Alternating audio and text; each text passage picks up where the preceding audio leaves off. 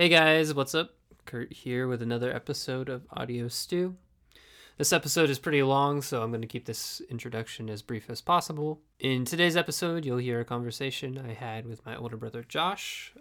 He has been pursuing different forms of filmmaking for several years. But yeah, I brought him on just to talk about his personal experiences with filmmaking and the filmmaking industry and just filmmaking as an art form and just all the different aspects that go into filmmaking. We do go off on a few tangents in this episode. I left pretty much the conversation as is. I did edit a couple of parts just so it's a little bit easier to listen to, but I found pretty much the whole thing to be enjoyable and educational. So I tried to leave as much as possible, even though it is long. I really didn't want to split it into two episodes just because I like how the conversation flows in just one episode. But yeah, obviously it is long. So, take a break or do whatever you got to do. Let's just get into it.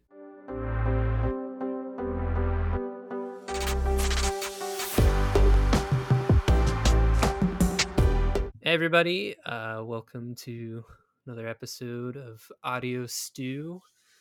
Today we have another special guest. It is my older brother Josh. Say hi, Josh. Hello. And we're gonna be talking about the art of cinematography. So basically, like the whole process of filmmaking and what makes it unique and special, and what are some of our personal favorite aspects of doing that. So yeah, that's kind of the gist of what we're going to be talking about. But before we get into that, uh, Josh, why don't you introduce yourself? Kind of give us, some background on who you are and what you're doing these days and things like that. Sure. I grew up in Nebraska with Kurt. Yeah. um, and I lived there till I was 17 or 18. Then we moved to Arkansas. hmm I went to college in Arkansas at John Brown University. And then after I graduated, I had been talking to a girl a lot my senior year. And basically I decided, why am I here? I want to be with this girl. So Nice. her family was very, very nice and gracious and let me live with them. And I moved to Oregon in 2011, and I've been here since then. And I do video work. That's my full-time job now, finally. Awesome. So you're married, you're in Oregon. Yep. Why why are you here today? I mean, like, what, obviously you already said you've been working on video stuff today, but like Yeah. what makes you qualified to be here? I'm not sure, but I I have been making videos for a long time.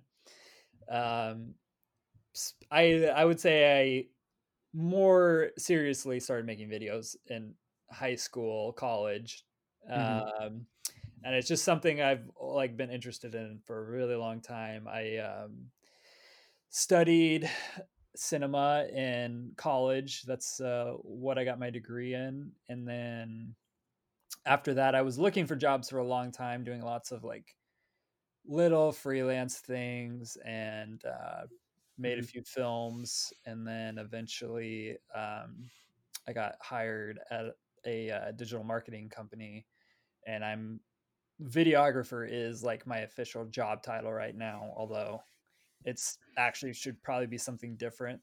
We've talked about changing it many times, because a videographer is someone who just kind of shows up to an event and captures it and then hmm maybe edits it. But I do a lot more than that, as far as writing, like more of the concept behind it, I guess. Okay, so you have a more active role beyond just filming or whatever. Yes, You actually get to be part of the like creative process.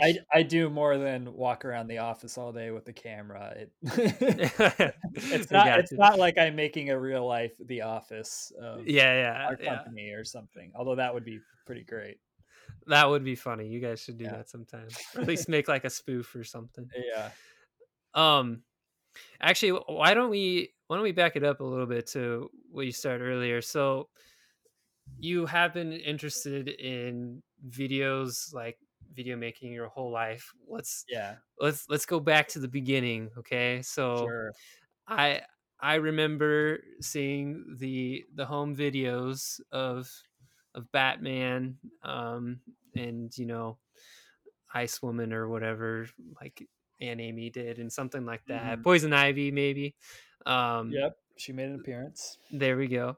Uh, was that something that like you wanted to do a lot when you're younger? Or is that more like something mom was like, "Hey guys, let's do this," or what was that kind of You like when you know, were younger? that's a good question. Like, I know I would definitely wanted to make little videos and little movies when I Hmm. was younger. I remember, like, I think I broke the VCR or VHS camera we had. Oh, really? I d I don't know. I remember one time I was making a video with Kristen and John, and then, like, it wasn't working after that. Huh. Um but yeah, as far as the Batman videos, I don't know if that started off as like a mom thing or if that was my idea. Um, when we first started off, she definitely wasn't twisting my arm or anything because Yeah, I loved Batman and like the idea of being I was a little too into it, I think. yeah. I don't remember. I feel like there was some video where I feel like I don't know if I hurt Janelle, but I remember I like oh no, it was Aunt Amy. Like when I Oh threw that yeah, or batarang, like I got it you caught in threw a her head. battering and then yeah. Kinda into it. uh, yeah, that was funny. Um, There's a lot of good ones. yeah. And then I remember making some like random like news segment videos um with Janelle and Shanna as well. Yeah, was Several there hours later. Remember that? wait, There's wait, which one was that one? there I just remember there was a scene about that Janelle was driving the car Yep. and then a cat like decides to go Yeah. crazy Yeah. and then Yeah. we cut to the scene that was supposed to be outside the car and it was just like a little toy car and but I kept saying several hours later like the car had Yeah. been crashing for hours. I remember this now. Yeah. Yeah, some really good transitions. Mhm. Yeah, because you did like what, like a little news bit or something like that. Yeah, Um, yeah. I don't remember And if it there was was. like an Easter egg hunt was what it was, I think. Oh yeah, there was a also. I don't remember if it was me or Christina, but it was like something about a baby terrorizing the city or something like that. I don't, and that I don't remember exactly. There was. Yeah. Did you do something with Kermit once in like Ye Wahoo? yeah, that I think that was part of the same thing somehow. Something with, like there was a lizard man and then Yeah, Kermit. Yeah. they got Wow, into a fight. this is all rushing back to me now. We watch those things every now and then around here, so Yeah. it especially Christina, she likes to pull them out, so they just are like, okay, I guess we're watching this one again. Um, so even early on, you had a strong, or at least somewhat of a desire to be more creative. How did that transition then into like high school and college and sort of the whole like the rise of YouTube and things like that? Yeah, I feel like I started getting interested in making videos like right when YouTube was a thing. I think it actually might have started. I don't know if so me and my friends had a website Hmm. called Wow for Now in high school, which just stood for Without Women for Now because we were all single. Um, doesn't really actually make sense because without is like one word, not two words, but whatever. Um, Yeah. and I think we might have had a camera that could do a little bit of video. Like it might have been like a little Canon point and shoot. And Hmm. It might have been able to do a little video. I remember like making a video at the park. And it was just like a really dumb kind of slapsticky sketch comedy Hmm. stuff. And then I remember at some point, I think it was my sophomore year, Drew Hankey actually had his own camera. It was like a little mini DV camera, like the little mini DV tapes. And um, basically after that, like then we like were really starting to make videos. And I think we were kind of all interested in Mm-hmm. it. So it was like a group thing, but I think I was kind of like maybe the person who was like most interested in it. Like I was always the person who edited it, like Oh the yeah. little videos and stuff. Yeah, to do all the brunt work on things like Yeah. that. Yeah. And I was excited to do it. Windows Movie Maker. Um, and Oh yeah. it's kind of crazy to think back to that actually, because it wasn't like it was still the same process in college as well with mini DV tapes of like that you had to have an actual physical tape, and Mm-hmm. then to actually like capture the video you had to like play it back on your computer, and the computer would like record it, so you had to like sit Oh there and really? watch the whole thing play back. Yeah. Huh. And so sometimes you couldn't even like some of them the cameras were smart enough to split the clips into individual clips, but some of them weren't. So you would just end up with like a long thing, like a long piece of footage that would be the whole tape. Gotcha. This is totally random. Uh do you remember that game on the PC or whatever? The Oh, the the movie 3D maker movie maker? game. Yeah, 3D movie maker. Did Yeah, you did you do that a lot? I don't even know. yes, I made a lot of movies on that. Pretty much like there was so 3D movie maker was basically a game where you could there was like 40 preset like characters, and you could like Mhm. dress them in different ways, and they could do like special little actions like jumping, or like they could do a karate chop, and I definitely used that a Yeah, lot. yeah. And then you could put them in little locations, and then basically you would like make them do things, and then you would record a scene out of it, and you could put voiceover over it. So you're basically kind of making like a video game-ish cartoon thing. Gotcha. You Um, could do voiceover too? I yeah, don't we remember had that. a little microphone that you could record voiceover. So I definitely made a lot of like little videos of that. I remember the only thing I can specifically remember making was like a video for dad for like Father's Day or for his birthday. Oh, yeah? Some like action movie thing where he had to like program Oh, something. wait, I kind of wish I could see these now I because don't have oh, man. I don't have the specific memoy of that, but, like, just the super, super vague yeah. memory of maybe seeing that at some point in time. And I I feel don't like I remember. made like a million like Karate Kid movies, like with bunches of sequels, and all it was is like the characters doing the karate chop action. That was like the only fighting action you could make them do. Yeah, it was, like, super simple, like, animations for these, like, Yeah, polygon type yeah. characters, like, it was pretty fun, though. I don't know if I ever messed around with it that much. I think I did a little bit, but not No, a yeah. lot. I mean, by the time you would have been old enough to use it, it would have looked so bad. Yeah, it was a little bit outdated, but Graphics had come a long ways by that yeah. point. Anyway, so that sidebar aside, Yeah. so going back to your kind of high school-ish era with videos, how many guys were in that group that you did videos with, do you know? I mean, it kind of ranged. Like the official group was like, I have to count. Not Truman, Bryce, Luke. I think it was six or seven of us. Okay. Um, but like, I would also do some stuff with Bill Grippenstraw too. Yeah. Like we did like some almost like crossover type videos because Bill had a really successful YouTube channel as well. Like his actually, he had a couple of videos that got like lots of views. Oh, Uh, okay. I don't know. Yeah, he had this one video, Lag in Real Life, is basically just all about video game lag, Yeah. and kind of like, what would that be like in real life? And it was like, Yeah. I think it got like over like 1,000,000 views or something. Are you serious? Yeah. Whoa, Um, that's cool.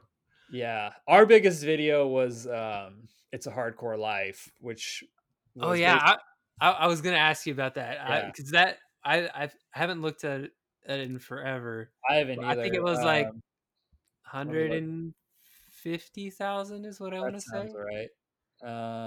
Let's see. I'll look right now. Yeah, 150,000 on the dot. Oh, okay. So Uh, gotcha. yep. Not on the dot, but just Okay. Yeah, I'm not quite that psychic. So yeah, sorry I interrupted you, but like what that was kind of your only major like semi-viral yeah. video. What was kind of the whole deal surrounding that? I think it was just super relevant because sort of this like hard it was basically about hardcore music, and like we put all these kind of like more popular hardcore bands in it. It's kind of weird to look at it now because it's just like not popular at all Hmm. anymore. So it's like, oh, this was a strange phenomenon of the mid 2000s. Yeah. Like lots of basically we like kind of did these screamo voices the whole video, and like did everything in sort of these hardcore movement ways of like the way we Yeah. threw our bodies around and I remember, stuff. is it Truman who would always do like the backflip or Yeah, front? Truman could do a backflip, so he like did that in one of the scenes. My favorite part of that video is he does a backflip and then you just like reverse the whole First hit, clip yeah, again, and then it just yeah. goes back.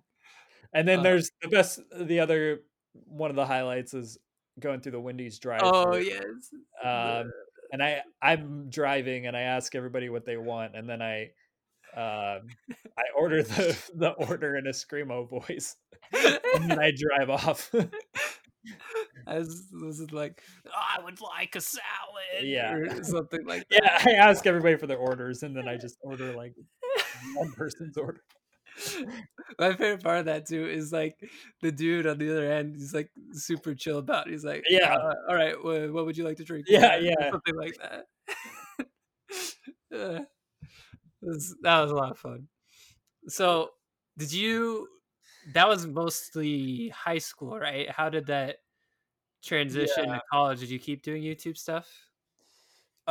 Yes. So that was, like, my senior year of high school and, like, after I graduated, I think, and I know we did a couple more videos, like, at camp, but we definitely never did it, like, as consistently after that. I guess on that channel specifically, we did one more big thing, which was that choose your own adventure Okay. series, and we did that my senior year of college, actually, when I was like there during the summer, and I like spent the first semester putting it all together.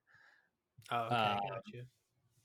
yeah, but basically, so yeah, transitioning into college, I was like, we moved to Arkansas my senior year of high school, so I was still interested in video stuff at that time, and I don't remember. I know I was making some little things my senior year of high school. I made that no, Jarek and Josh show. Oh Uh, yeah, that was kind of funny. yeah, that was like my first time experimenting with green screen and stuff. Um, it was basically like a children's show with like two incompetent hosts. That we filmed completely like on a tiny, tiny segment of my bedroom It wall was that I had covered in green screen. Like, it wasn't a proper green screen; it was just poster board. did I'm trying to remember. So I, quite frankly, I've watched so many of these things over the years and stuff. So a lot of it's ingrained in my head. But like, Yeah. is didn't like one of you? Was it you? You like punched the wall and then like I don't remember if no, you Um, didn't like put a hole in the wall or something. I don't know. Maybe I'm thinking something oh, that might have happened. Yeah, I think that did happen. I kind of forgot about that. else. It was There's like kind of minor, but okay. yeah, I just remember like you actually punched it. So like yeah. uh, with, Jarek was laughing at you or something like that. I Yeah. don't remember exactly. Yeah. A lot of funny things from there. Yeah. Lots of dumb little videos. Well, okay, actually I'm a little curious. Do you all that stuff you did in high school and college, like do you still look back on that and like that was cool or whatever, or is it now kind of like, yeah, that was kind of stupid or I mean, it's both. It's like it was fun. I mean, that was like that's where I was in life at the time, and I like that kind of stuff was what we found funny. I like a lot. I mean, a lot of the humor I feel like was just like repeating movies and Mhm. like taking things from other things that we thought were like funny. Some of it was like original, but most of it is kind of just like whatever. But Mhm. I think the important thing is just that I was making stuff. Uh, Okay. yeah, and I mean that's a thing I would get into later, maybe if I would give advice to people is just to make stuff, and that's like you can't learn anything unless you actually make mistakes and make stuff first. Yeah, I got you. We gotta make will a lot of gotta make a lot of bad stuff before you can make good stuff. we'll for sure we'll talk about that probably at the end, I think. Yeah. Um so what about like post college and stuff, cuz you like was it senior project you had for college, you had to make like some kind of film and then Yeah. moving forward Um, from there.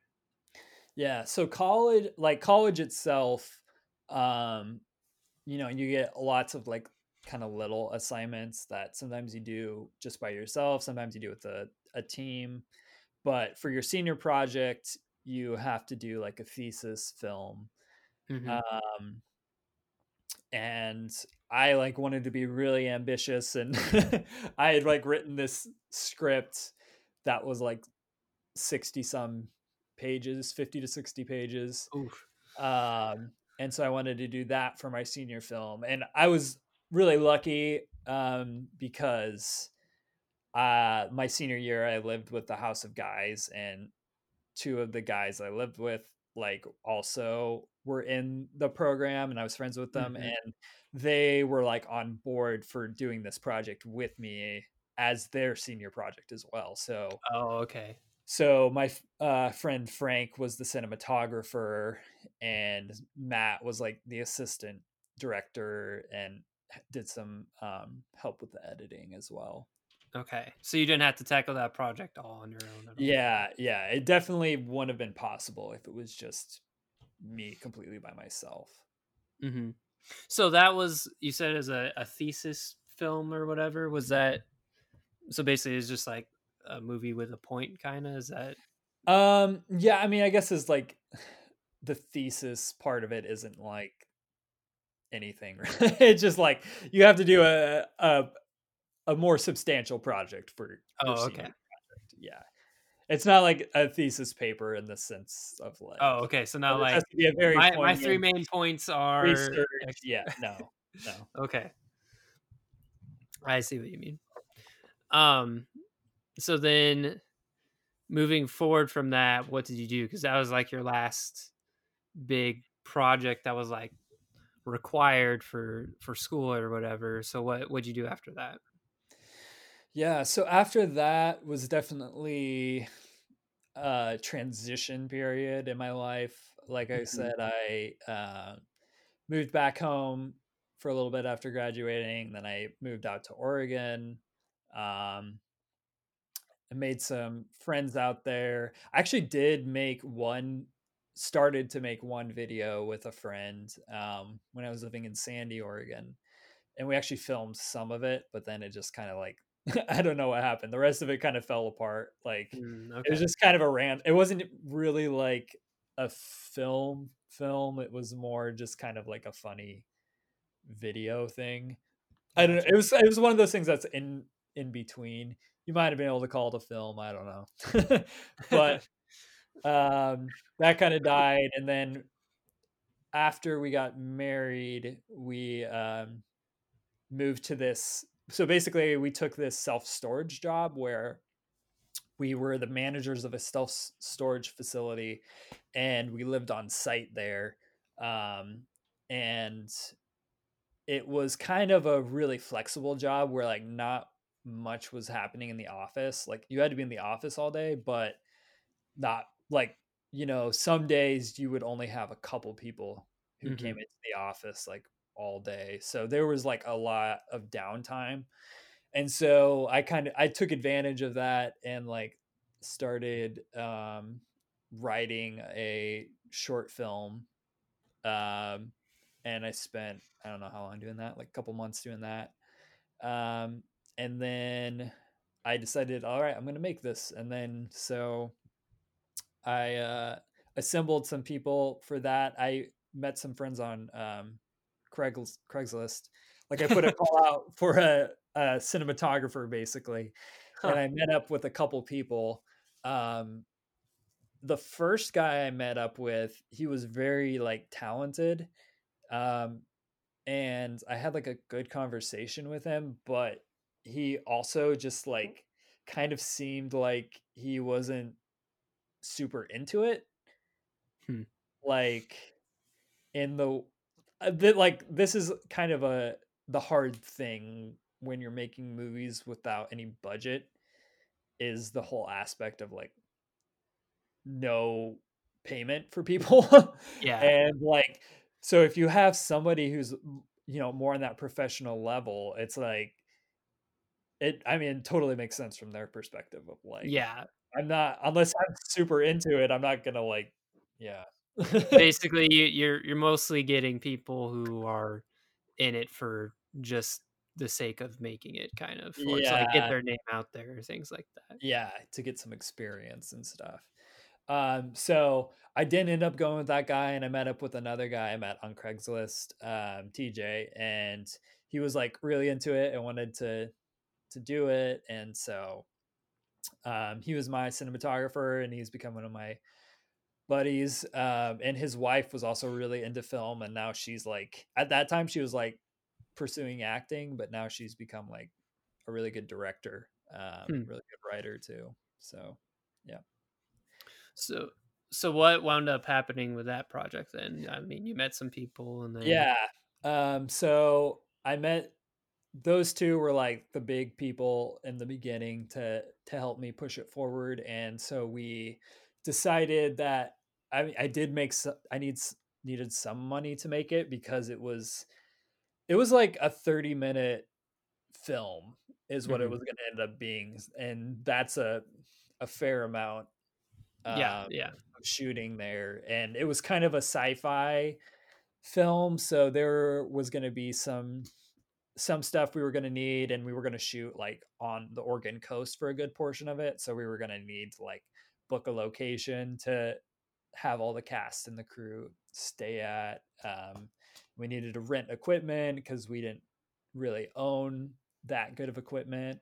Mhm. uh, so we put together a crowdfunding campaign on Seed and Spark, which is, it's kind of like a Kickstarter, except it's specifically for film. Okay. Um, and I think the budget was like somewhere around $3,000, and we ended up raising that money. And so then we went and made it, and the rest of the crew, I want to say, wasn't that big. We had maybe there was somebody who was running sound. Oh, there was like one person running sound, and then one person who was kind of assisting TJ with the cinematography. Uh, Mhm. so it was a really small crew, and then we had basically three main actors in the film. So um, yeah, we put that together. It took a little while because there was a lot of visual effects shots, and I edited the film and did all the visual effects myself. Mhm. So I want to say somewhere between 6 to 9 months to edit it. And then we had like a premiere party, and then I submitted it to a couple of festivals, like not too many, because film festivals are expensive Oh, to okay. submit to. You have to pay submission fees for most of them. But we did get into like two or three, I think, and uh, one of them was like in England, Oh, and really? yeah, and actually my um, actor Taylor, she got like some kind of nomination for that, like a best Hmm. supporting actress or something. So that was cool.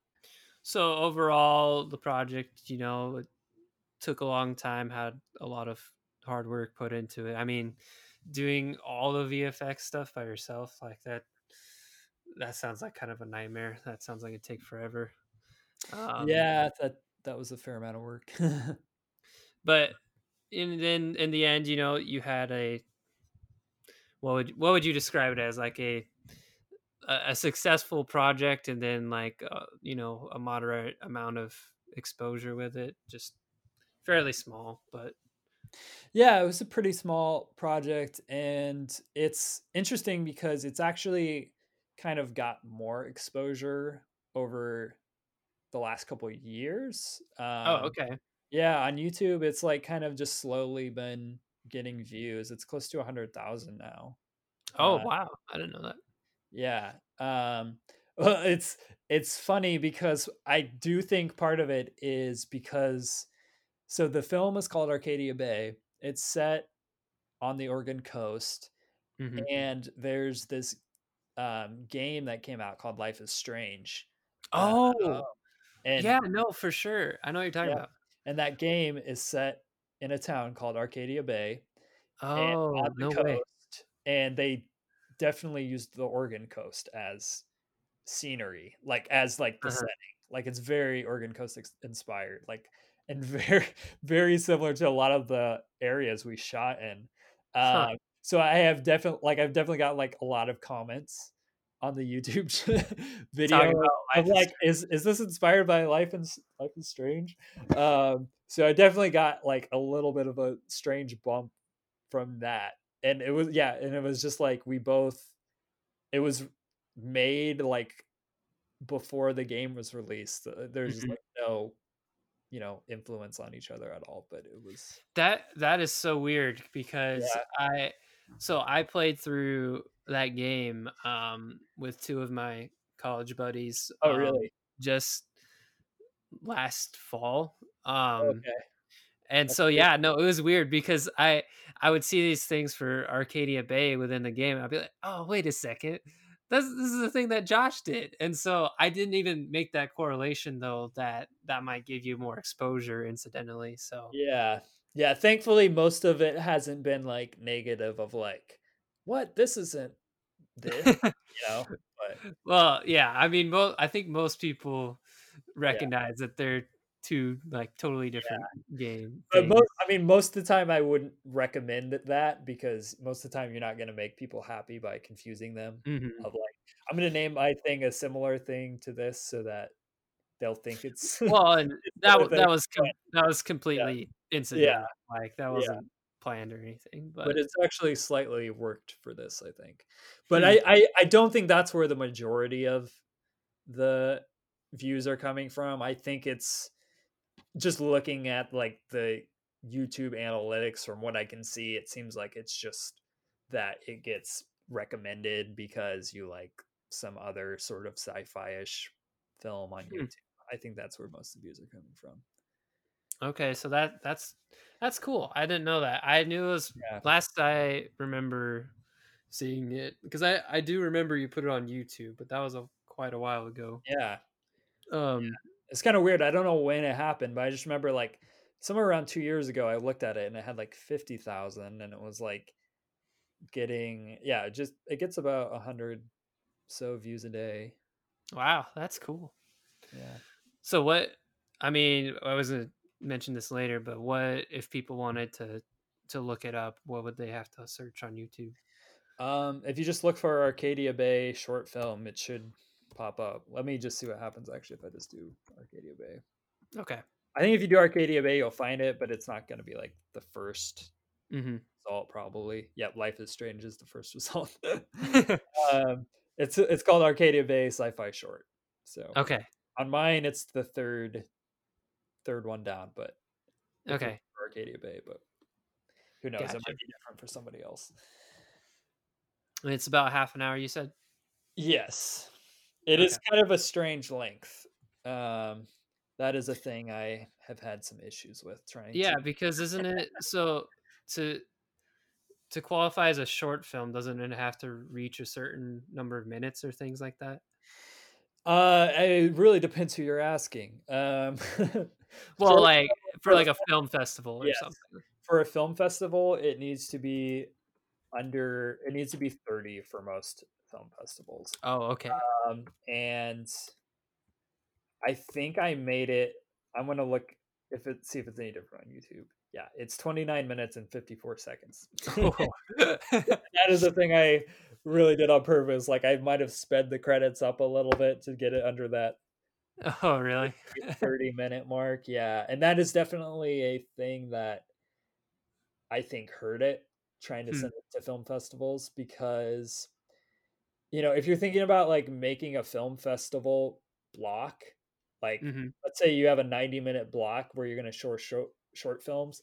Like if you Mm. think about that as like, oh, I'm going to make a awesome mix CD, you wouldn't put a 30-minute song on Mm. your mix CD Yeah, when yeah. when all these other songs are like 3 to 5 minutes. It's like, cool, I could show 10 3-minute films or I could show one 30-minute film. Yep. Like regardless of how good or bad that film is, it's going to take up a lot of time. Mm. That'd be interesting to try and coordinate as a film festival, Yeah. Yeah. coordinator or whatever their title is. I don't know.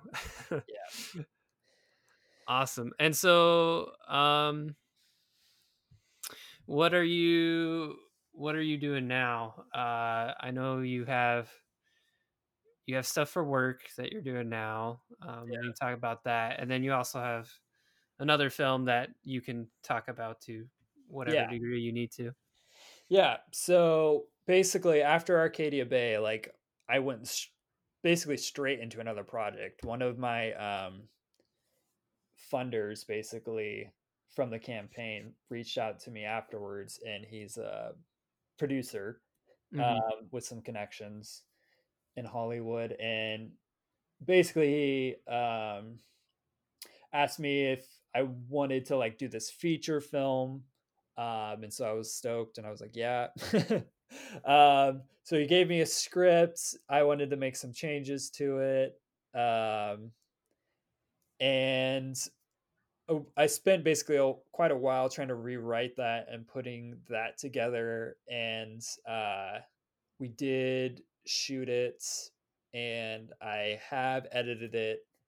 Um, and like basically we're trying to like shop it around right now to Mm, some I see. potential buyers and we'll see So what happens with that.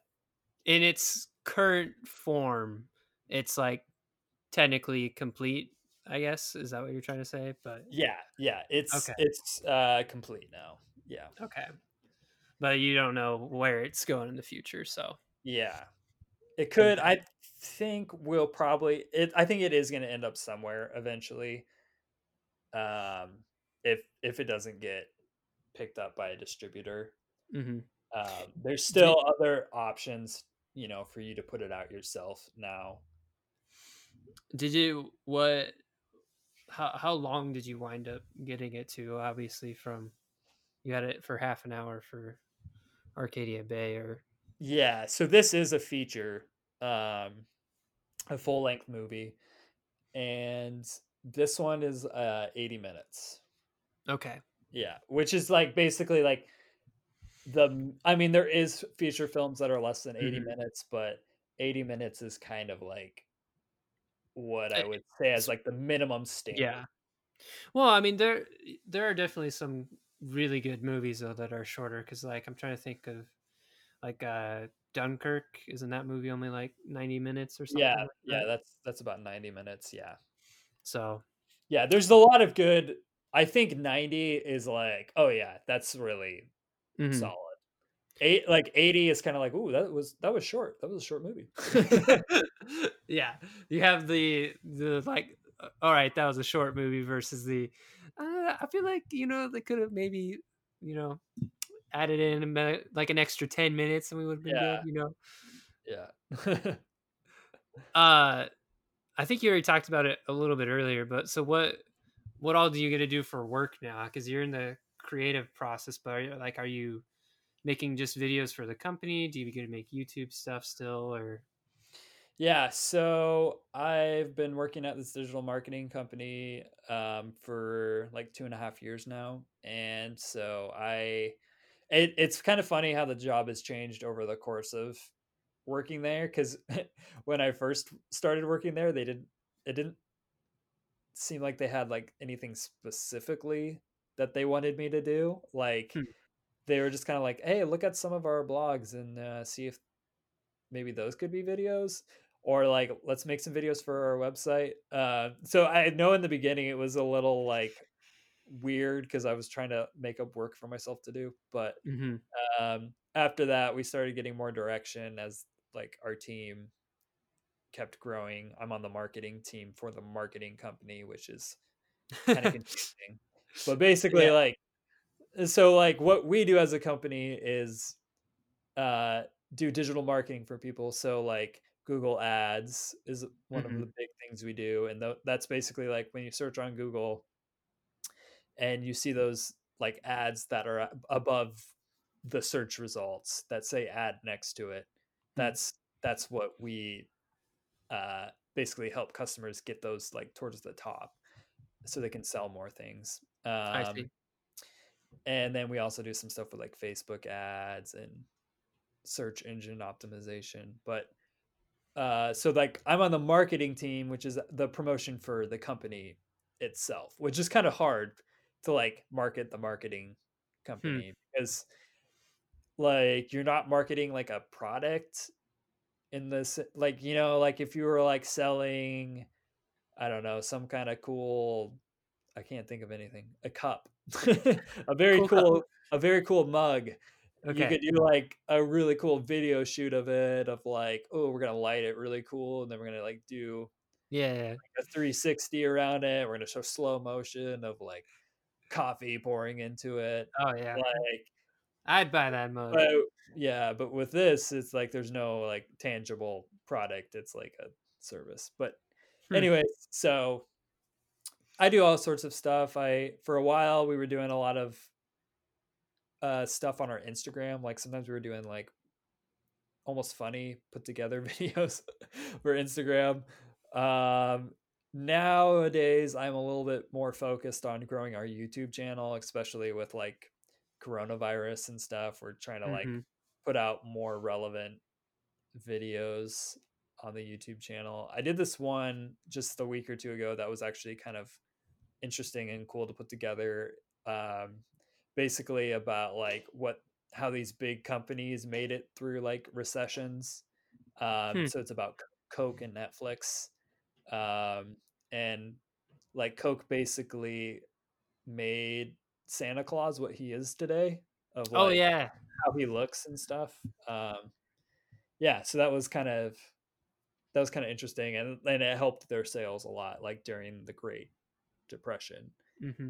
because people really connected with Santa Claus and like kind of the cheerfulness and the joy Mm-hmm. that he had during this kind of dark time and stuff. So yeah, interesting. So you had to go and like research all those things yourself then, Yeah, or? yeah. Which most of the time it's a little bit easier than that, but I have gotten a little bit more into the writing side of it Mm-hmm. now, which I both enjoy and also sometimes don't like. Writing is hard when you just like can't come up with anything. I gotcha. I gotcha. Um, Anything else you want to say in regards to the just stuff you've done in the past, or? Yeah, so like basically coming this last film I did took up a long, long, long time. Um, I did because I did a fair portion of it Mm-hmm. myself. And so after editing all that, I was a little like I don't know, I was a little burned out, and so I didn't do any projects for a little while. Um, and then like last year, I kind of decided to ease my way back into like the more creative film video world. So Hmm. I decided I was going to do some music videos. And so I did three. I just finished one. I've done three music videos in this last year. Um, but with this last one, I'm kind of like, yeah, I think I'm good on music videos now. Like, I don't think that's what I really want to Huh. do more of. So I would like to get back into making some films now. Gotcha. So to clarify that, is that you're doing music videos for other people, right? Not like Yes, no, making no. your own I music. I don't have any original music I've been making. No. Okay. Gotcha. Um, that's awesome. All that stuff. So we're gonna broaden the scope a little bit. All right, we got the personal picture. Yep. Um, still a little bit the personal picture here, but what? Let's talk about filmmaking in general. I guess. For you personally, what are your favorite aspects of the creative process of filmmaking? Um, we'll go with like your top three or something like that. If that makes any sense. Yeah. Uh I have such a hard time picking a top 3 of anything. Okay. I Well, would it doesn't definitely have to be, doesn't have to be in order. Just yeah. I guess I'll talk about some different things. So like editing is definitely something that I probably have the most experience with editing out of anything. Uh, hmm and editing really is responsible for so much, and yet most of the time if it's well done editing, it's kind of invisible. hmm. Uh, Yeah, that makes sense. but I mean, that's honestly like what can make or break somebody's performance in a movie. Huh. Like just picking the right take in the right moments to create something emotional is super like I don't know, it's interesting and it's kind of like a gut instinct thing a lot of times. Hmm. Uh, but like there's sometimes in film that you will probably be seeing an actor who like maybe isn't actually acting in that moment. Like maybe they grabbed a little moment in between takes or something where they weren't like necessarily like meaning to be doing what they were doing, or they were just maybe in Huh. character and it was like grabbed from a different moment or something. Uh, there's all sorts of interesting stuff like that that you've like find yourself using of like, wow, yeah, that's like the right emotion I want to convey or like the right reaction I want them to have or something like that. So yeah, I like editing a lot. Um, editing is like with all like anything where you have to assemble something big, you will go through phases with it of like where it's fun and then there's like phases where it's not fun at all. And you really just have to like push through it. hmm Like making a first rough cut of something is rough. Because you watch it back and it just like sucks. You're like, wow, this is so unwatchable. And then you just like cut it down and cut it down and cut it down and like until eventually it starts getting good. And like a very important part of that is like taking breaks from it and like showing it to other people, like to get their Yeah. opinion, because you start going a little crazy, like you start losing a sense of like what it is at Yeah. all, like I don't know what this is, like joke, like the thing that was really funny, like a really funny joke, you've like now watched it like 1,000 times and you're like, hmm is this funny? I don't know. Like I feel like comedy and like horror where like you're like trying to do a jump scare, it's like, Yeah. yeah, does this jump scare work? I don't know. It's like I've seen it so many times, like it Yeah, doesn't get me like anymore. I made this up, like Huh. yeah. So editing definitely. Um, Well, actually, hang on a second before yeah. you keep going with that. So editing, that would involve. So you are definitely taking trying to find those best moments of the actors' performances and things like that. Is Yeah. that also like the audio at all? Is that included in the broad scope of editing, or is that more of an audio engineering position? Would you say? Um, I think it depends on what you're Like talking about. the If you're type of talking about, editing that you enjoy. yeah, I do enjoy working on like the audio and making it sound good, but I also do not claim to be like an audio engineer or anything Hmm. because like if I had one of those, like my film could sound like, you know, that much more amazing if I had somebody who really, really knew what they were doing, like mixing everything and setting things at the right levels and like Hmm. being able to do it in, 7.1 sound or whatever, where, you got things mixed to like different little speakers, like, and the sound sweeps around you and stuff like that. Um, so yeah, I would say it's included when you're like working on like smaller projects or lower budget projects where you're kind of the one person handling all of the post production. But it's definitely an art, and like when you get to a more professional level, like it would be like so worth it to like pay somebody to do that. I got you. Well, I see.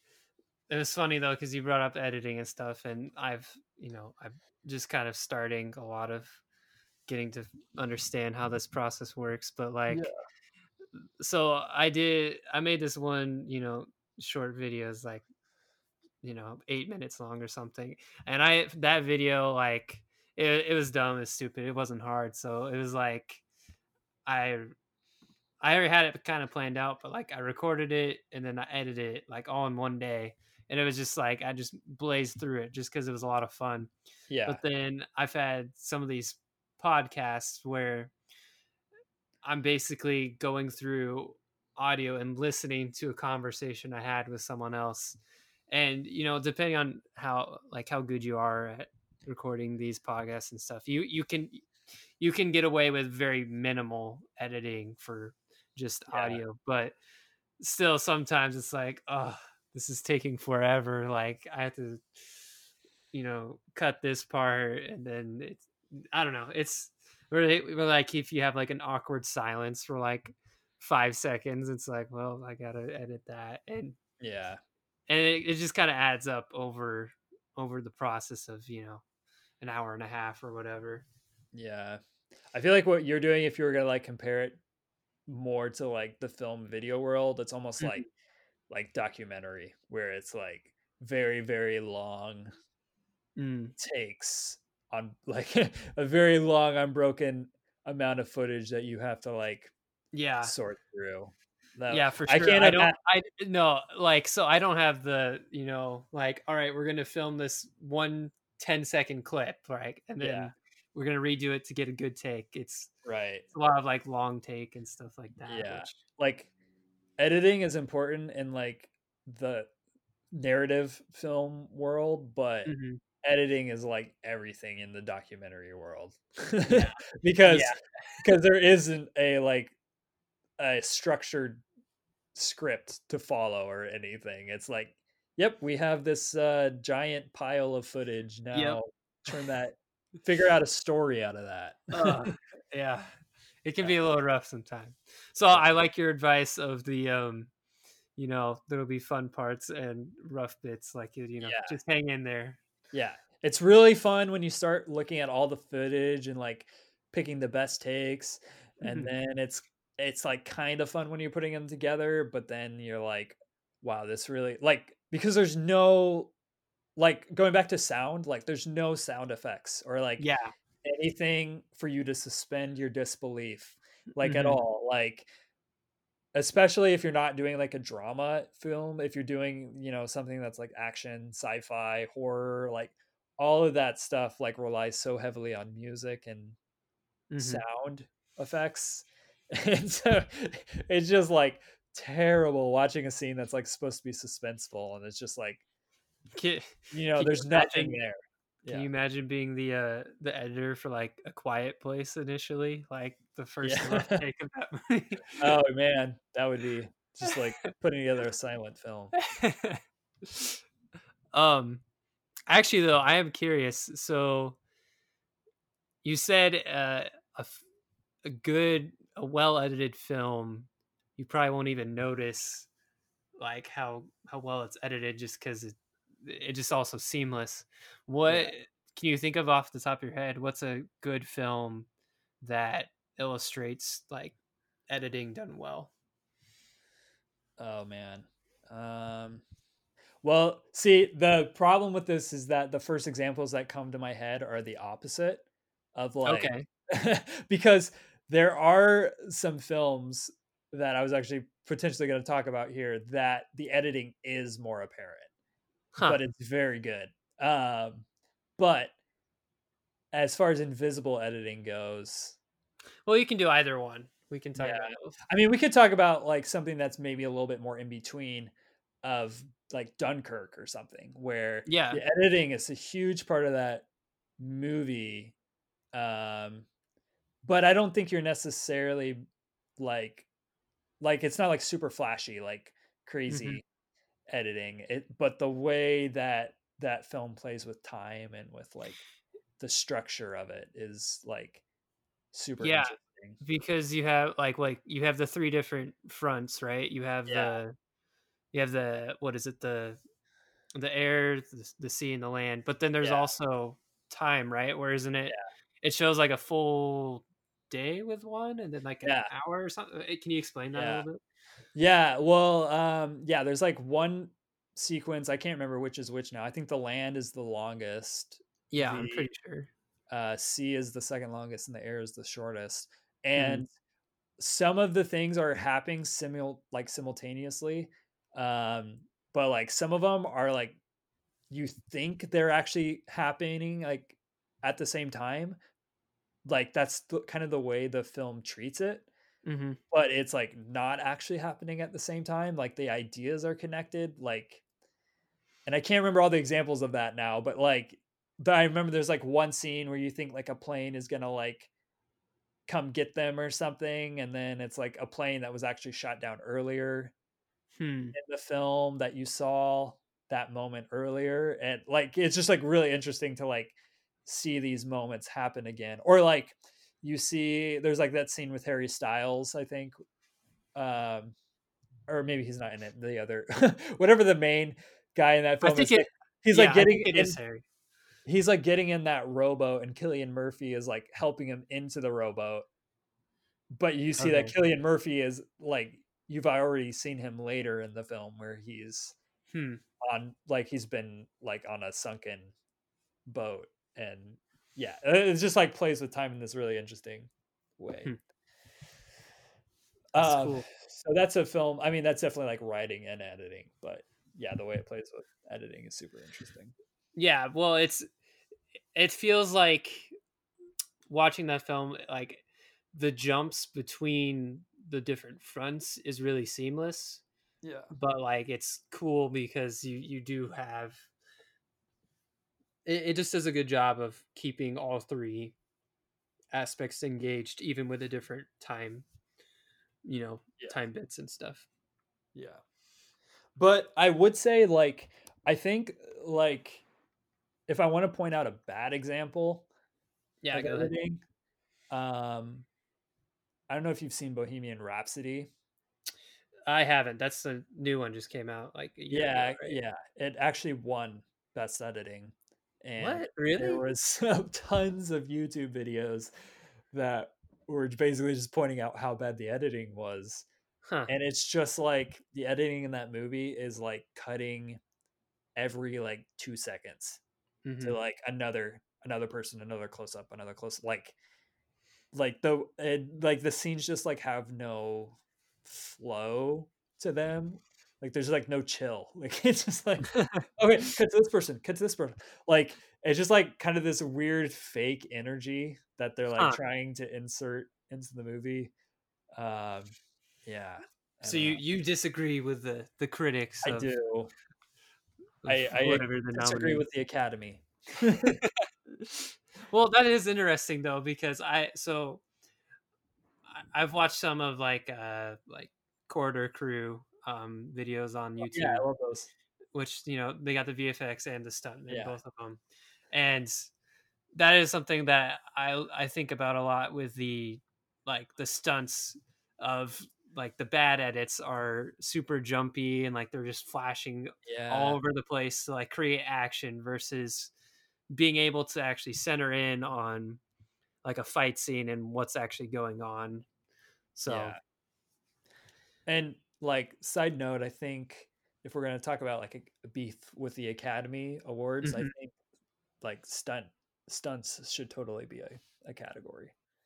There's like yeah, like stunt work. That's like totally like a whole category on itself, you know? what's what's one of your favorite stunts or movies with stunts? I mean, I love the like, and I guess the whole thing of it is that some of them aren't stuntmen. I love the like recent Mission Impossible Yeah, movies. I Mission thought you were gonna Impossible Fallout, that movie is just like Tom Cruise is insane. say that. He's Yeah. he's insane. Yeah. Um yeah, I agree. I think stunts should be an award that they do some crazy things. Yeah. Um okay, so going back, so editing, that's one of your top Yeah. favorites. So one of three now. What would you go with? What would you go with next? Um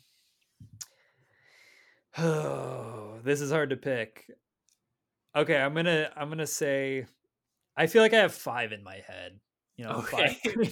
I mean, we could go 5. We could talk about all 5, I think but some of them are kind of tied, okay. like tied into each other. Like writing and directing is can be hard to separate because you have people who are writer directors, Yeah. which is like kind of where I fall into that Okay, well, category.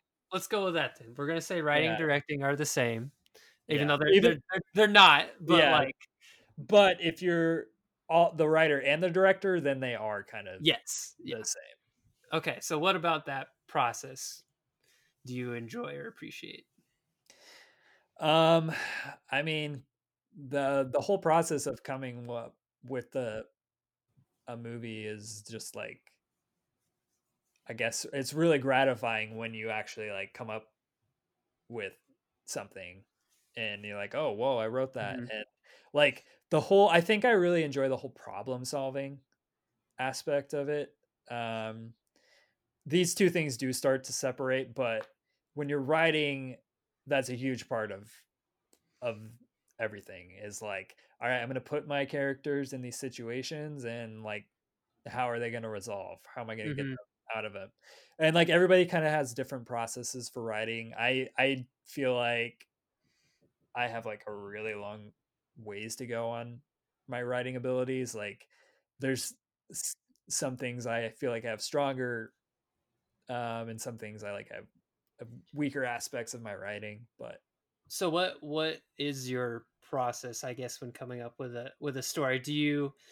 Like do you start with a scenario? Do you start with like a message in mind, or what for you is writing, I guess? yeah. Um I think I'm still figuring out the best way to think about that, like what the best process is. But in the past, like this last film I did, I don't. That's a little bit. I'm not really going to count that because because there was an existing script and I just kind of took it and Yeah, yeah, did different things with it. But like Arcadia Bay, like that film, I think I started with kind of a plot concept and I knew how I like wanted it to end. Um, I think endings are always like really important for me, like knowing where it's gonna land. Um, hmm then you can kind of reverse engineer it. yeah. Um, that's kind of been my process in the past, but there are definitely issues with working that way because if you get too caught up in sort of the plot of it, um, then sometimes your characters just sort of feel like they're devices of the plot. Yeah. Like, they're like meant to carry the plot and they're not like making the hard decisions. Like, things maybe feel a little too predestined for them in the That story. I that's kind of I talked about this earlier with Christina, but that's my main qualm with the last Star Wars movie is Yeah. that I just felt like everybody like was just there to serve the plot. Like not Yeah. totally, but like it happened a lot. No, I just feel like they really dialed it in. Like I just felt like I think you can complain you can make so many complaints with all the other Star Wars movies, but Yeah.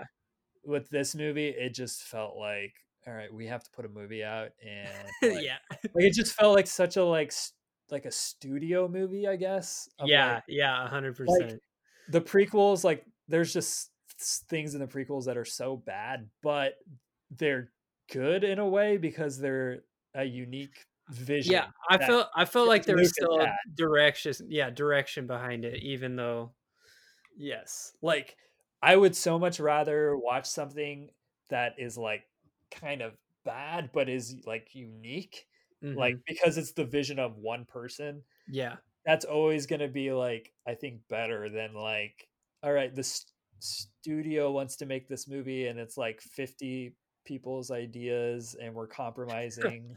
Ugh, Like, I think it yeah, should be this. I think it should be that. Well, okay, well, let's do this then. yeah. That's just what the last movie kind of felt like to me. It's Mhm. which is like a huge bummer. I know, I was so around this time, I asked the fateful Star Wars question, knowing full well that it could result in a long tangent, and it did. So, if you're not particularly interested in The Last Jedi, um, just skip forward about 11 and a half minutes. That'll take you to right around the end of the tangent, and then we'll keep going from there with our conversation about filmmaking. I left it in there because there is a lot of stuff related still to filmmaking, and it was just fun. So, but I figured I'd give you a fair warning if you're not particularly interested in that movie. But yeah, let's just keep going. Okay, hold up. We gotta talk about this real quick. I already did this with Christina, so I can't Yeah. go through it all again. But what I gotta know, why do you like The Last Jedi? What's the 1 minute, pitch for that movie? Because I don't get it. I Yeah. Okay, I feel like that movie is it's just so unique. Like, I feel like it's like out of these 3 films, it was the one film that was, like, trying to do something different, and, like, Ryan Johnson had a unique vision for Mhm. the Star Wars world, and, like, this is the film that introduced the idea that Rey could be nobody. Like, Yeah. that is such a compelling and unique idea that I don't think you find it in, like, any other of these, like, kind of young adult series, Mhm. like, Harry Potter's parents were, like, these wizarding masters, and, Yeah, like, yeah.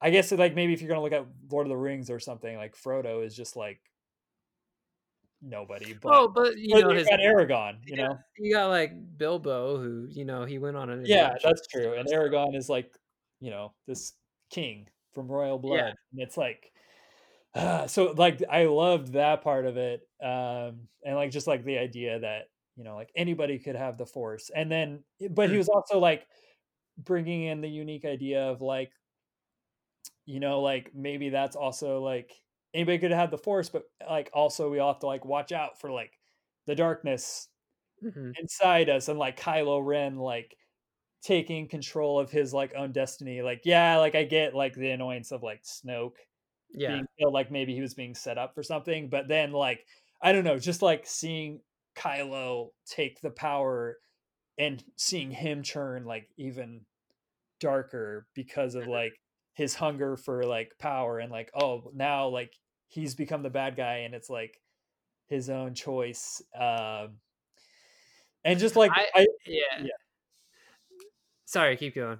And they Yeah. took that and then they took that nowhere in the last Yeah, yeah. movie. Well, and Um, that's not the fault of that movie, yeah, I don't think, so yeah. And then, like, I don't know, I thought Luke's, like, story was interesting of, like, Mhm. seeing I really liked, like, the aspect of, like, seeing the different perspectives of like what happened and how they each Yeah. like perceived that event. Um, and like I don't know, just like the final battle with him and Kylo, like the way he like did that force Yeah. projection was like Yeah. just like a really cool way of like him kind of having this non-violent like confrontation with Mhm. Kylo that seemed like really like true to like what he believed. Like it was like a unique solution to that problem. And then I also liked there was like one other big thing in the whole thing with Kylo and Rey, like their whole connection and like using like a very like simple technique, not like a really like sci-fi technique of just like film grammar of like we're going to frame this person on the left side of the screen and then we're going to frame this person on the right side of the scene and they're in Mhm. two completely different places but we're going to like put them together as if they're having a conversation Yeah. like a really simple idea that was like really well executed and it just like worked really well. I so I this is definitely the movie I have the most mixed feelings about, Yeah. and I think it's because the bad parts in it I just hate so much. Like I just can't get over them, and it's sad because I really do like I appreciate a lot of the things in that film. Yeah. And I think initially, like the thing with Luke, I didn't like because, and I think a lot of people didn't like initially. It was like, oh, that's not Luke. But then, like the more you think about it, you're like, okay, it is Luke still. He's different, Yeah. you know. Yeah. I like that it played with people's expectations and did its. Yeah, that was a huge I think that's part of what Ryan Johnson does so well is that there's just so much like theorizing of like, oh, what's gonna happen, Hmm. in this film and like, he didn't like I just like that he had a unique vision and he wasn't like doing fan service, Yeah, Like that's what like sort of like what Force Awakens and I don't know what you would call what the last film was doing. Kind of fan service, but kind of like I don't know why you thought that was good. Like right off the bat with Luke just like taking the lightsaber and like yeah, yeah, that was. tossing it away. He like right off the bat, you're like, oh, okay, this is not gonna go the way I thought it was gonna go. Yeah, I think like what are your biggest complaints with that film? I don't like uh some of the decisions made in by characters in the film felt Mhm. unbelievable to me. Okay. um so the whole thing with I need to get straight. So Poe's the pilot guy, right? So Yeah. he attacks the rebel, or he attacks the big fleet because he thinks they can get a good win off of it. Yeah. um and like I kind of support that like decision because it's like, okay, it's showing that he's, it's a stupid idea, but he's kind of got that fire in him, right? But then the whole thing where he like the what is it, the purple haired lady, she like takes over, Yeah. and Yeah. then she like refuses to explain what's going on, Yeah. where I get where she's in command and stuff, but like it didn't seem like it was a big enough secret where, like their ship isn't bugged or something, like they're not going to find out their plan or something. Like why keep people in suspense, and Yeah. when you can like prevent them from doing something stupid, like. Mhm. And then the whole, I like how the was it uh Finn and Rose, I like how their side mission kind of failed. I Yeah. like that because it was like unique, but I just thought it was kind of dumb in the first place. Like, Mhm.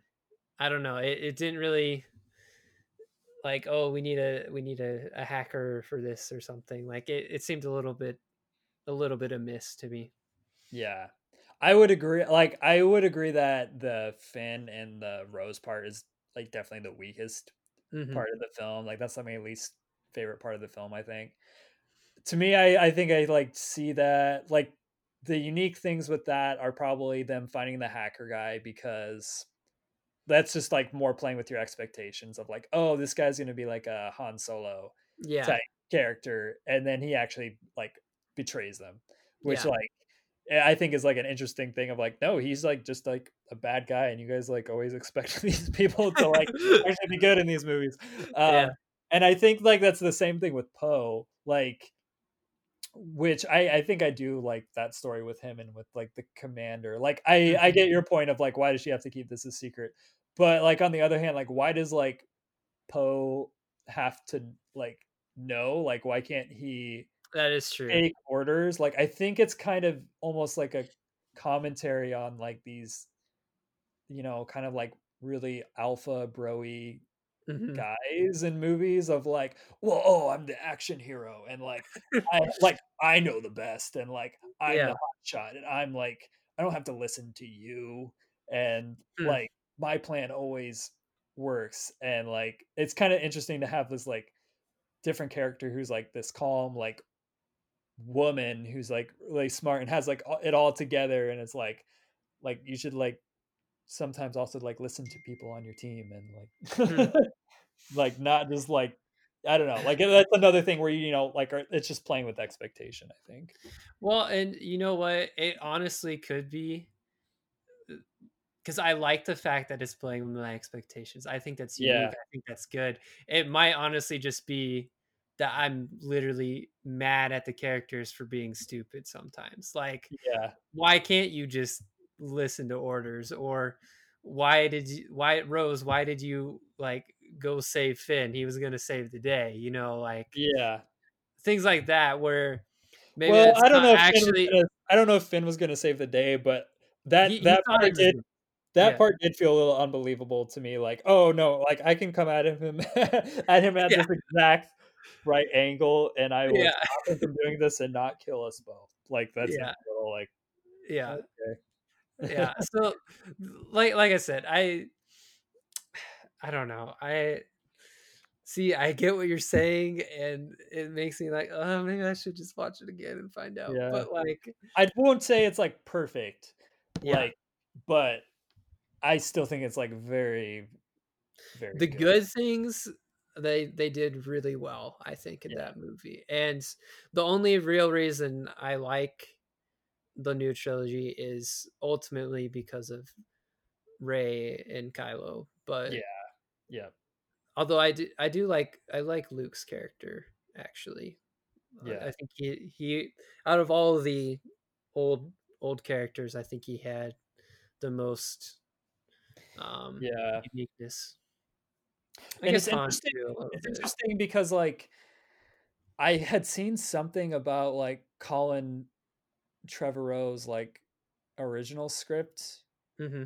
Like, there were some things that were different, but it still seemed really bad. And I thought maybe there was gonna be some things like, "Oh, well, it got messed up because, like, Carrie Fisher died," but it Yeah, didn't really seem like that was what yeah. happened. It did seem like she was going to have a big role in that movie anyway. Yeah, Like, yeah, which I could be wrong. And I'd seen different. I didn't actually see. I heard rumors like, oh, the J.J. Abrams had a different ending, and then Disney didn't like it or something. And I, I don't know if any of that was ever substantiated, but even if it was, like, Palpatine, like yeah, yeah, Palpatine's still there. Like, how Yeah, did you know yeah. finishing writing and directing? Yes. Do you want to keep going with that? I guess wherever I don't even know where we left off. I think we were just, like, talking about, like, process. I don't I don't Okay. know where it landed on Star Oh, no, what it was I was talking about characters being a device of just, like, the plot. Oh yeah, yeah. That's Yeah. that's where the bunny So trail is. that's something you have to watch out for, and I think I wanna, like, maybe step back from that a little bit, and I don't think I've honestly thought, enough about, like, theme and, Hmm. message when I, like, go into a movie, and I don't think movies have to have a super obvious, like, theme or message, but you, like, kind of even if you don't know it, you kind of subconsciously know it. Like Hmm. if I'm like, what is the theme of, like Finding Nemo? Yeah. And I couldn't really tell you off the top of my head, but you like know what the movie is like about. Hmm. It's like about a father and a son, and like the father like learning to let go, and Hmm. like like stuff along those lines that really like ground the film and all of like the character choices. Like it's hard to like come up with that, and like how you're gonna perfectly build your world around like that theme and that message, and like make it hard for your like characters. um Yeah. So what for me?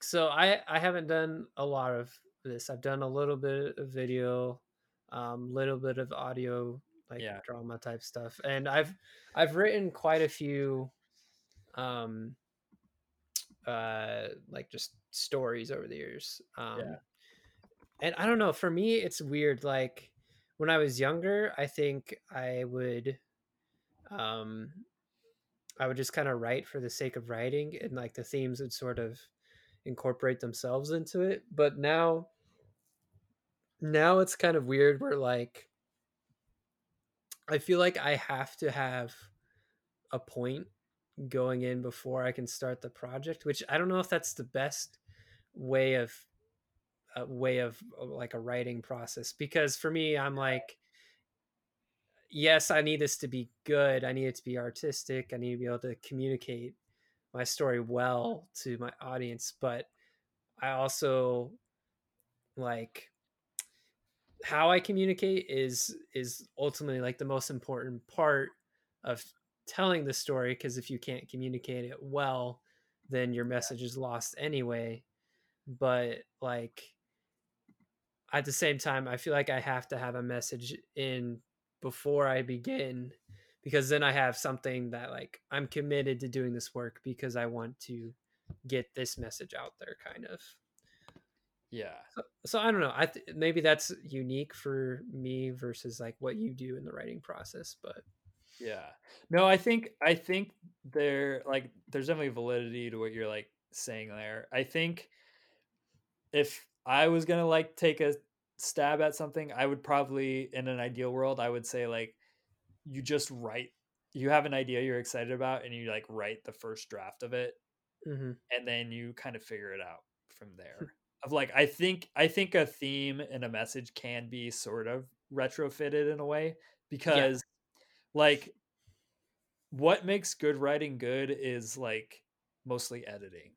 It's the same thing with like making a yeah, movie. yeah, Like it's like just go into your first draft accepting that it's going to be terrible, and like if you do yes, that, because it you is. can, yeah, like you can have like so much more fun with it and just like blaze through it, because you're like, yeah, yeah, whatever, blah blah blah blah blah, Yeah, and you can just like write crazy stuff, and like you're gonna throw away like a huge portion of it, but like it will give you a starting point.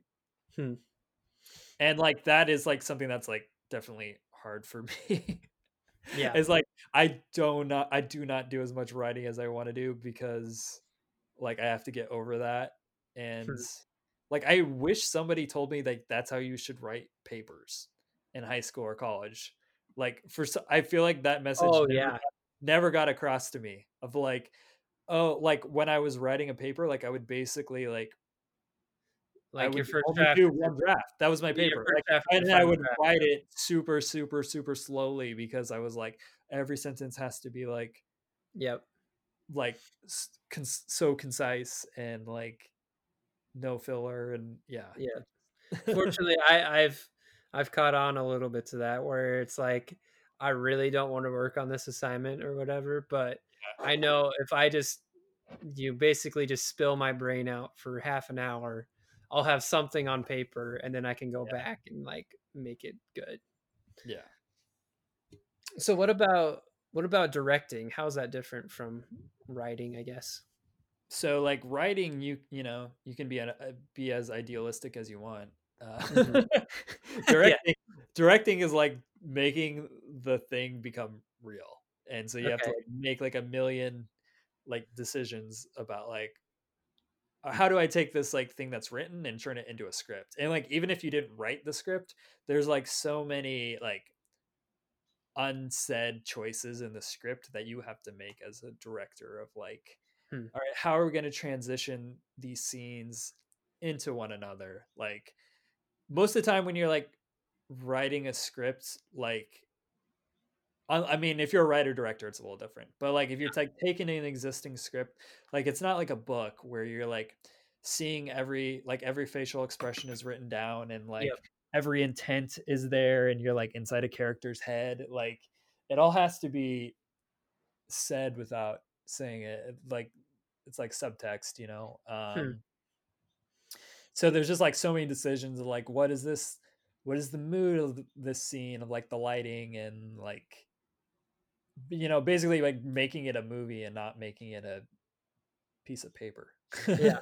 Well, and actually, I'm curious because I don't know for myself because there are a lot of writer directors, but how often is it where the director is given a script and has like no contact with the actual author of the script, right? Where it's basically you do what you want with this versus the two are like working together um to make something unique. I mean, I would say there's probably like a lot of cases where maybe the director has like had a conversation with the writer, but Okay. it's not typical that like in Hollywood that like the writer would be on the set of the Yeah. film because that's like a weird conflict of interest of like, okay, now this is the director's movie, Yeah. like the writer can't be like making little points and like contradicting the director because then Yeah. like Yeah. it has to be the director's vision and like nothing's gonna get done and everyone you can't be like second guessing the director because there's just so much work to do and so many choices to be made. Hmm. Is there so you like with the car art I can't talk. So like with Arcadia Bay, Yeah. you spend all that time writing it, but then you're also like the director of it, right? So is that was it as hard to transition from your script that you wrote to actually like making a shot, or like how did that process go? So the writing process of that, as like a quick little side thing, was Mhm.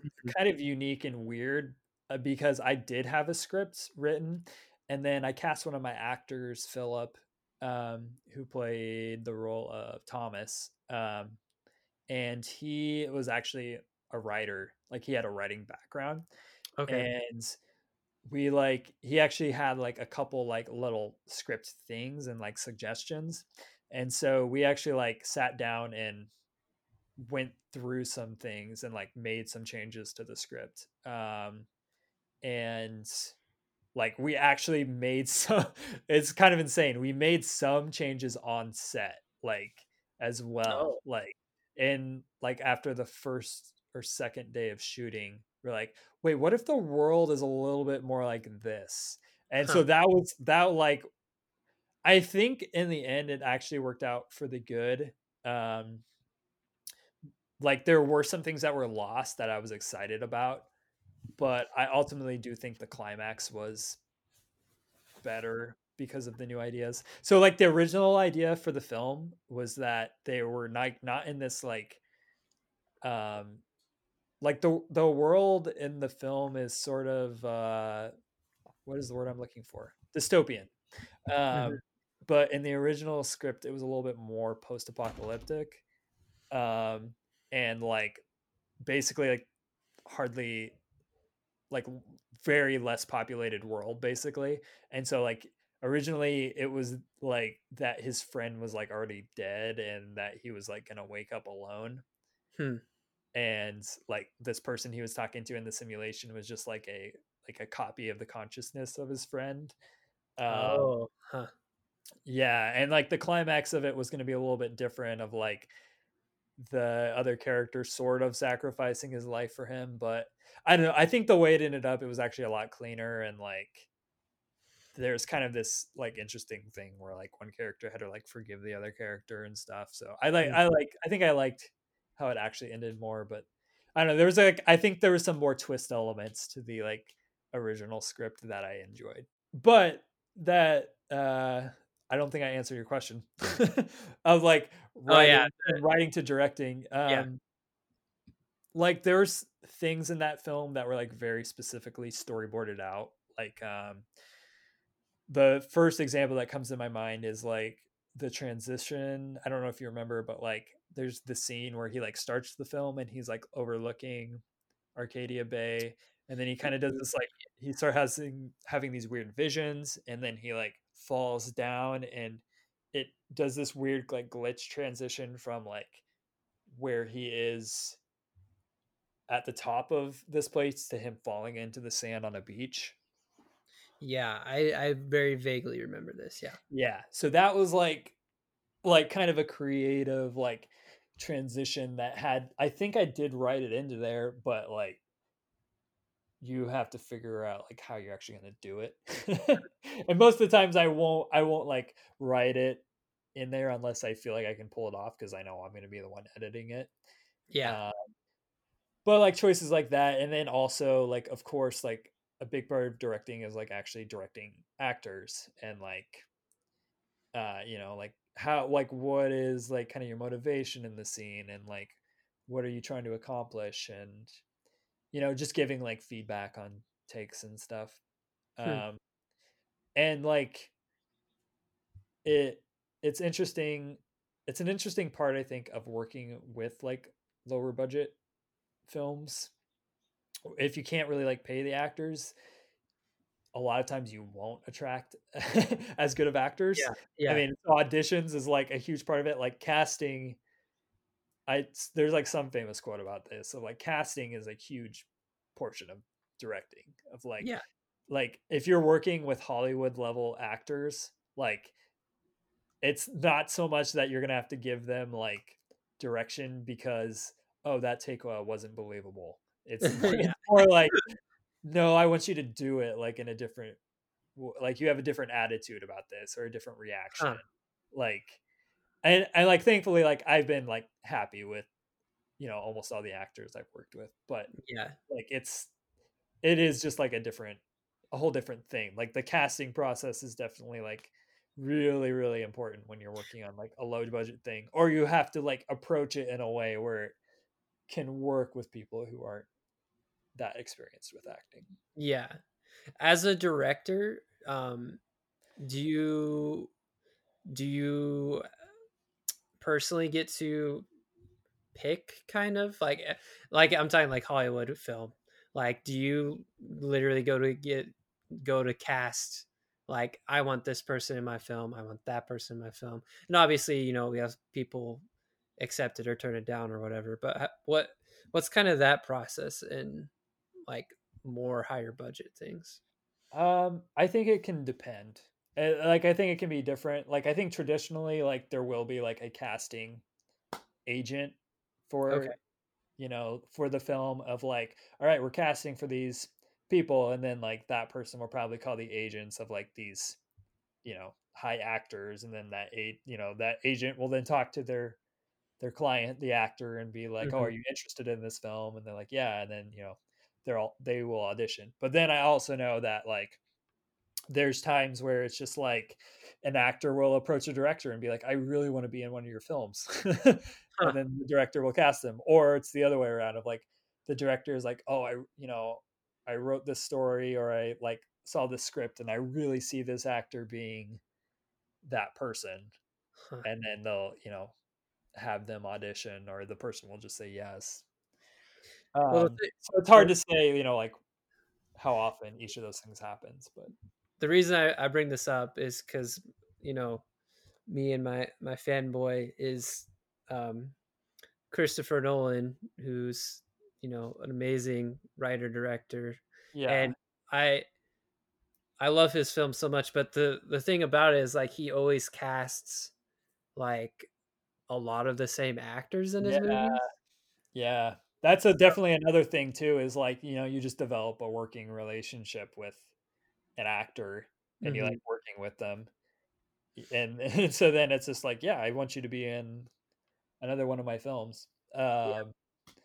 And it does sort of give like there's there's the word auteur. I don't know if you've heard of that, but it's like it's I don't know, it's kind of a real thing, kind of maybe a little overblown, but like it's like a director who's like a very specific style basically. And Mm. like that's definitely a thing that like adds to a person's like style of like that you could make a parody of one of their films basically because it's like, oh, they always like cast this person or they always like shoot Yeah. their scenes in this way. The cinematography looks like this. This is the kind of music they use, stuff like Yeah, because I'm thinking off the top of my head, like, right.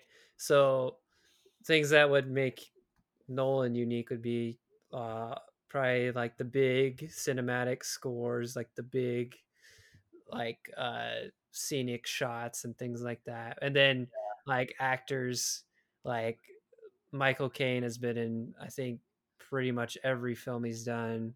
that. You mentioned Killian Murphy earlier. He's been in most of them. Yeah. Christian Bale. Yeah, Um, and like Hans Zimmer like always does the music. oh, maybe that's why. Yeah, He always, I mean, this is actually a lot more common, but like he pretty much always works with the same cinematographer. Um, if you're just gonna look like script wise, of course, all of his scripts kind of have like interesting elements of time yep, and yep. then playing with the structure. Yeah, It's just so good. I watched I watched Inception the other day, and I was like, yeah, man, this movie's so good. I watched, the one yeah, I haven't seen in a long time is Interstellar, which I remember at when I first watched it, it was several years ago, and I wasn't as big of a fan of it. So now I kind of yeah. want to That go one, back that and watch. one is. I haven't watched it in a while either, but that is probably the like most recent one of his that I'm like kind of disappointed. Like not Yeah, disappointed, but like it's just not my favorite. It's kind of actually I have a weird relationship with that movie because like he there's like so many things in that film where I feel like it's some of his best work. yeah, And then but then there's like so many things overall that like it just like don't love. yeah. I love like the there's some really awesome things like the when they're on that one planet and there's like the giant wall of water or Yeah, whatever. There's the whole thing where like they if they go down to the planet, like they're gonna age different than the people up. yeah, And then the even just recently, like we brought this up, but like there's a that poem, the like "Do not go gentle into that yeah, good night" or whatever. Like that was cool that it's a reference to another work of art even within a film. Like, oh, this is really cool. I yeah, think my favorite, oh man, I don't know. I like them all. Dunkirk's good. Inception's really good. I think the Prestige is the most interesting one to watch for me. yeah. Um, Prestige it is just like one of my favorite movies. it's I just haven't I haven't watched it. It's strange. I haven't watched it in like probably 2 or 3 years now. I don't know why though. Like I think I'm almost scared to watch it because I've been saying like it's one of my favorite movies for so yeah, long. yeah. I get Yeah, that. Oh, it's just yeah, it's so good. Like for one, just amazing actors in that movie, but then just such a good like story elements and just yeah. everything about it. I just Like that the structure of that film is just like so incredible. The way he's going back and forth and plays yeah. with everything Oh, I and didn't and even and honestly. he does the twist in such a way that it's so rewatchable still, you know? Yeah, yeah. That's the cool things. I never feel, or at least not really strongly. Like I never because there's all these twists and stuff, but I never feel like I'm gypped as the audience. Like as far as like, oh well, that was stupid. That didn't make any sense. Yeah. Or like, oh, I should have seen that coming, kind of thing. Yeah, all the like all the character motivations and everything are just like make sense. Like, Yeah. yeah, Um. So I mean, we've already talked about a whole bunch of different movies. I guess about the. Is there any other like movie that you really love because of the direction or the writing? yeah. So I looking at your questions ahead of time, I know you were like wanting me to give like an example that like kind of did all three of these things. But Yeah. so like one film I was gonna bring up that I felt like this is a whole nother rabbit hole. I don't know if you've ever watched any of Edgar Wright's movies. Uh, you'd have to name them. I know his name. So he's the guy who did like Shaun of the Dead and Hot Fuzz, and also did Scott Pilgrim versus the World. Okay. Um, Yeah. and he did most recently he did Baby Driver, Yep. which that Okay. one feel like there's similarities to the other ones, but that one's not as much of a like comedy. Okay. Uh, So is he the writer or the director of these? he's both. He's a He's writer both. Okay. director. But I feel like he's somebody who like this is an area where like writing, directing, cinematography, and like sound and music like all just play such a huge part in his films, and like especially like the intersection of like the cinematography and the editing, because the transitions in his movies are just like so good. Like and he's really like funny too. Like it's almost like his films are like parodies of these genres. Like Hot Fuzz is kind of like this buddy cop Yeah. movie parody, and like Shaun of the Dead is like a zombie movie parody, but they're like not just like a straight up like parody in the way that like whatever like these terrible Yeah. scary movies Not like or a like stupid B movie yeah, type. yeah, it's not like actually parodying any specific movie. Like they have their own stories that are these really like funny, good stories. Um, but he like, I just watched this essay, so I'm like stealing all these things from this That's fine. essay. But like he does like visual comedy so well, and it's like a thing that's kind of like lost in American comedy, I guess, like where it's gone backwards of like when like the very first movies were like slapstick Yeah. comedy movies, and they It's were like silent films, right? yeah, So they're it's a all hundred percent visual. 100% visual gags. And like I would say most like modern comedy movies now are like mostly just like dialogue and Yeah. jokes, Like a it's lot of like one-liners and things like that. yeah, it's like all right, we're just gonna like kind of turn the camera on and like shoot these scenes. Mm. And like his movies like are actually like movies, like they like are these kind of like action comedy hilarious movies, and like it's like hard to explain all this without like actually you having seen it probably, but I would say like go watch like Shaun of the Dead, and like just the way he does things are so funny. Like he'll do like match cut transitions of like you show like one object and then he'll Mhm. connect it to another Yep. object Yep. into the next scene. um like the way like there's this one scene where like the character is basically like they want to show that they're foreshadowing like what's happening in the world like on the news without the character noticing, and the Mhm. way they do that is like him just changing the channels, and all the channels are like Oh, feeding okay. into each other, and it's saying like something really hilarious. Like um Okay. yeah, Huh. just like his movies are like you would have to have written it and direct it in such a specific way in order to be able to edit it that the way it's edited, because it has so many like it does have lots of fast cuts, but Yeah. it's not like Bohemian Rhapsody where it's like people are just having a boring dialogue scene and you're trying to make it more interesting by cutting every 1 second. Yeah. There's nothing here. It's like each shot is like like a super punching zoom and like whip Yeah. pan over to Yeah. here, or Yeah. whip pan into this other scene. Or like there's like this hilarious scene where they're like trying to figure out their plan of like where they're gonna go to hunker down for this zombie apocalypse.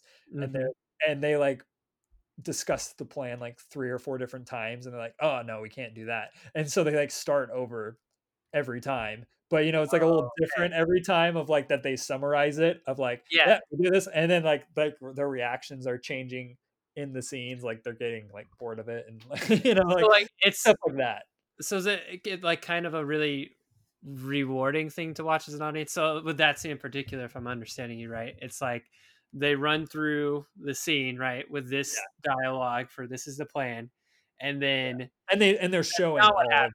that Yeah, being acted out, and and then then they're like, you run through it all again, but it's different this time. Is that well, what yeah, you're describing, or what? they kind of they'll start in the same spot and then it'll like veer off in a different way of like, oh, Okay, but we have to do this first, and then like, well, then we'll go there, and then we'll like okay. do this or that, So and it's kind of like a fun thing to watch as the audience because you yeah, get to go back and be like, oh, this is what's yeah, different this no, time. and it gets funnier every time because it's not just sometimes the actions are the same, but their reactions are like different. Like the first time, maybe it was kind of long and dramatic, and then it gets quicker and faster each time. Of like, like they killed this zombie, and they're like, "I'm so sorry, Bill." Like it's somebody they knew, and then the next time, they're like, "Sorry, Bill," and then they like whacking them, stuff like that.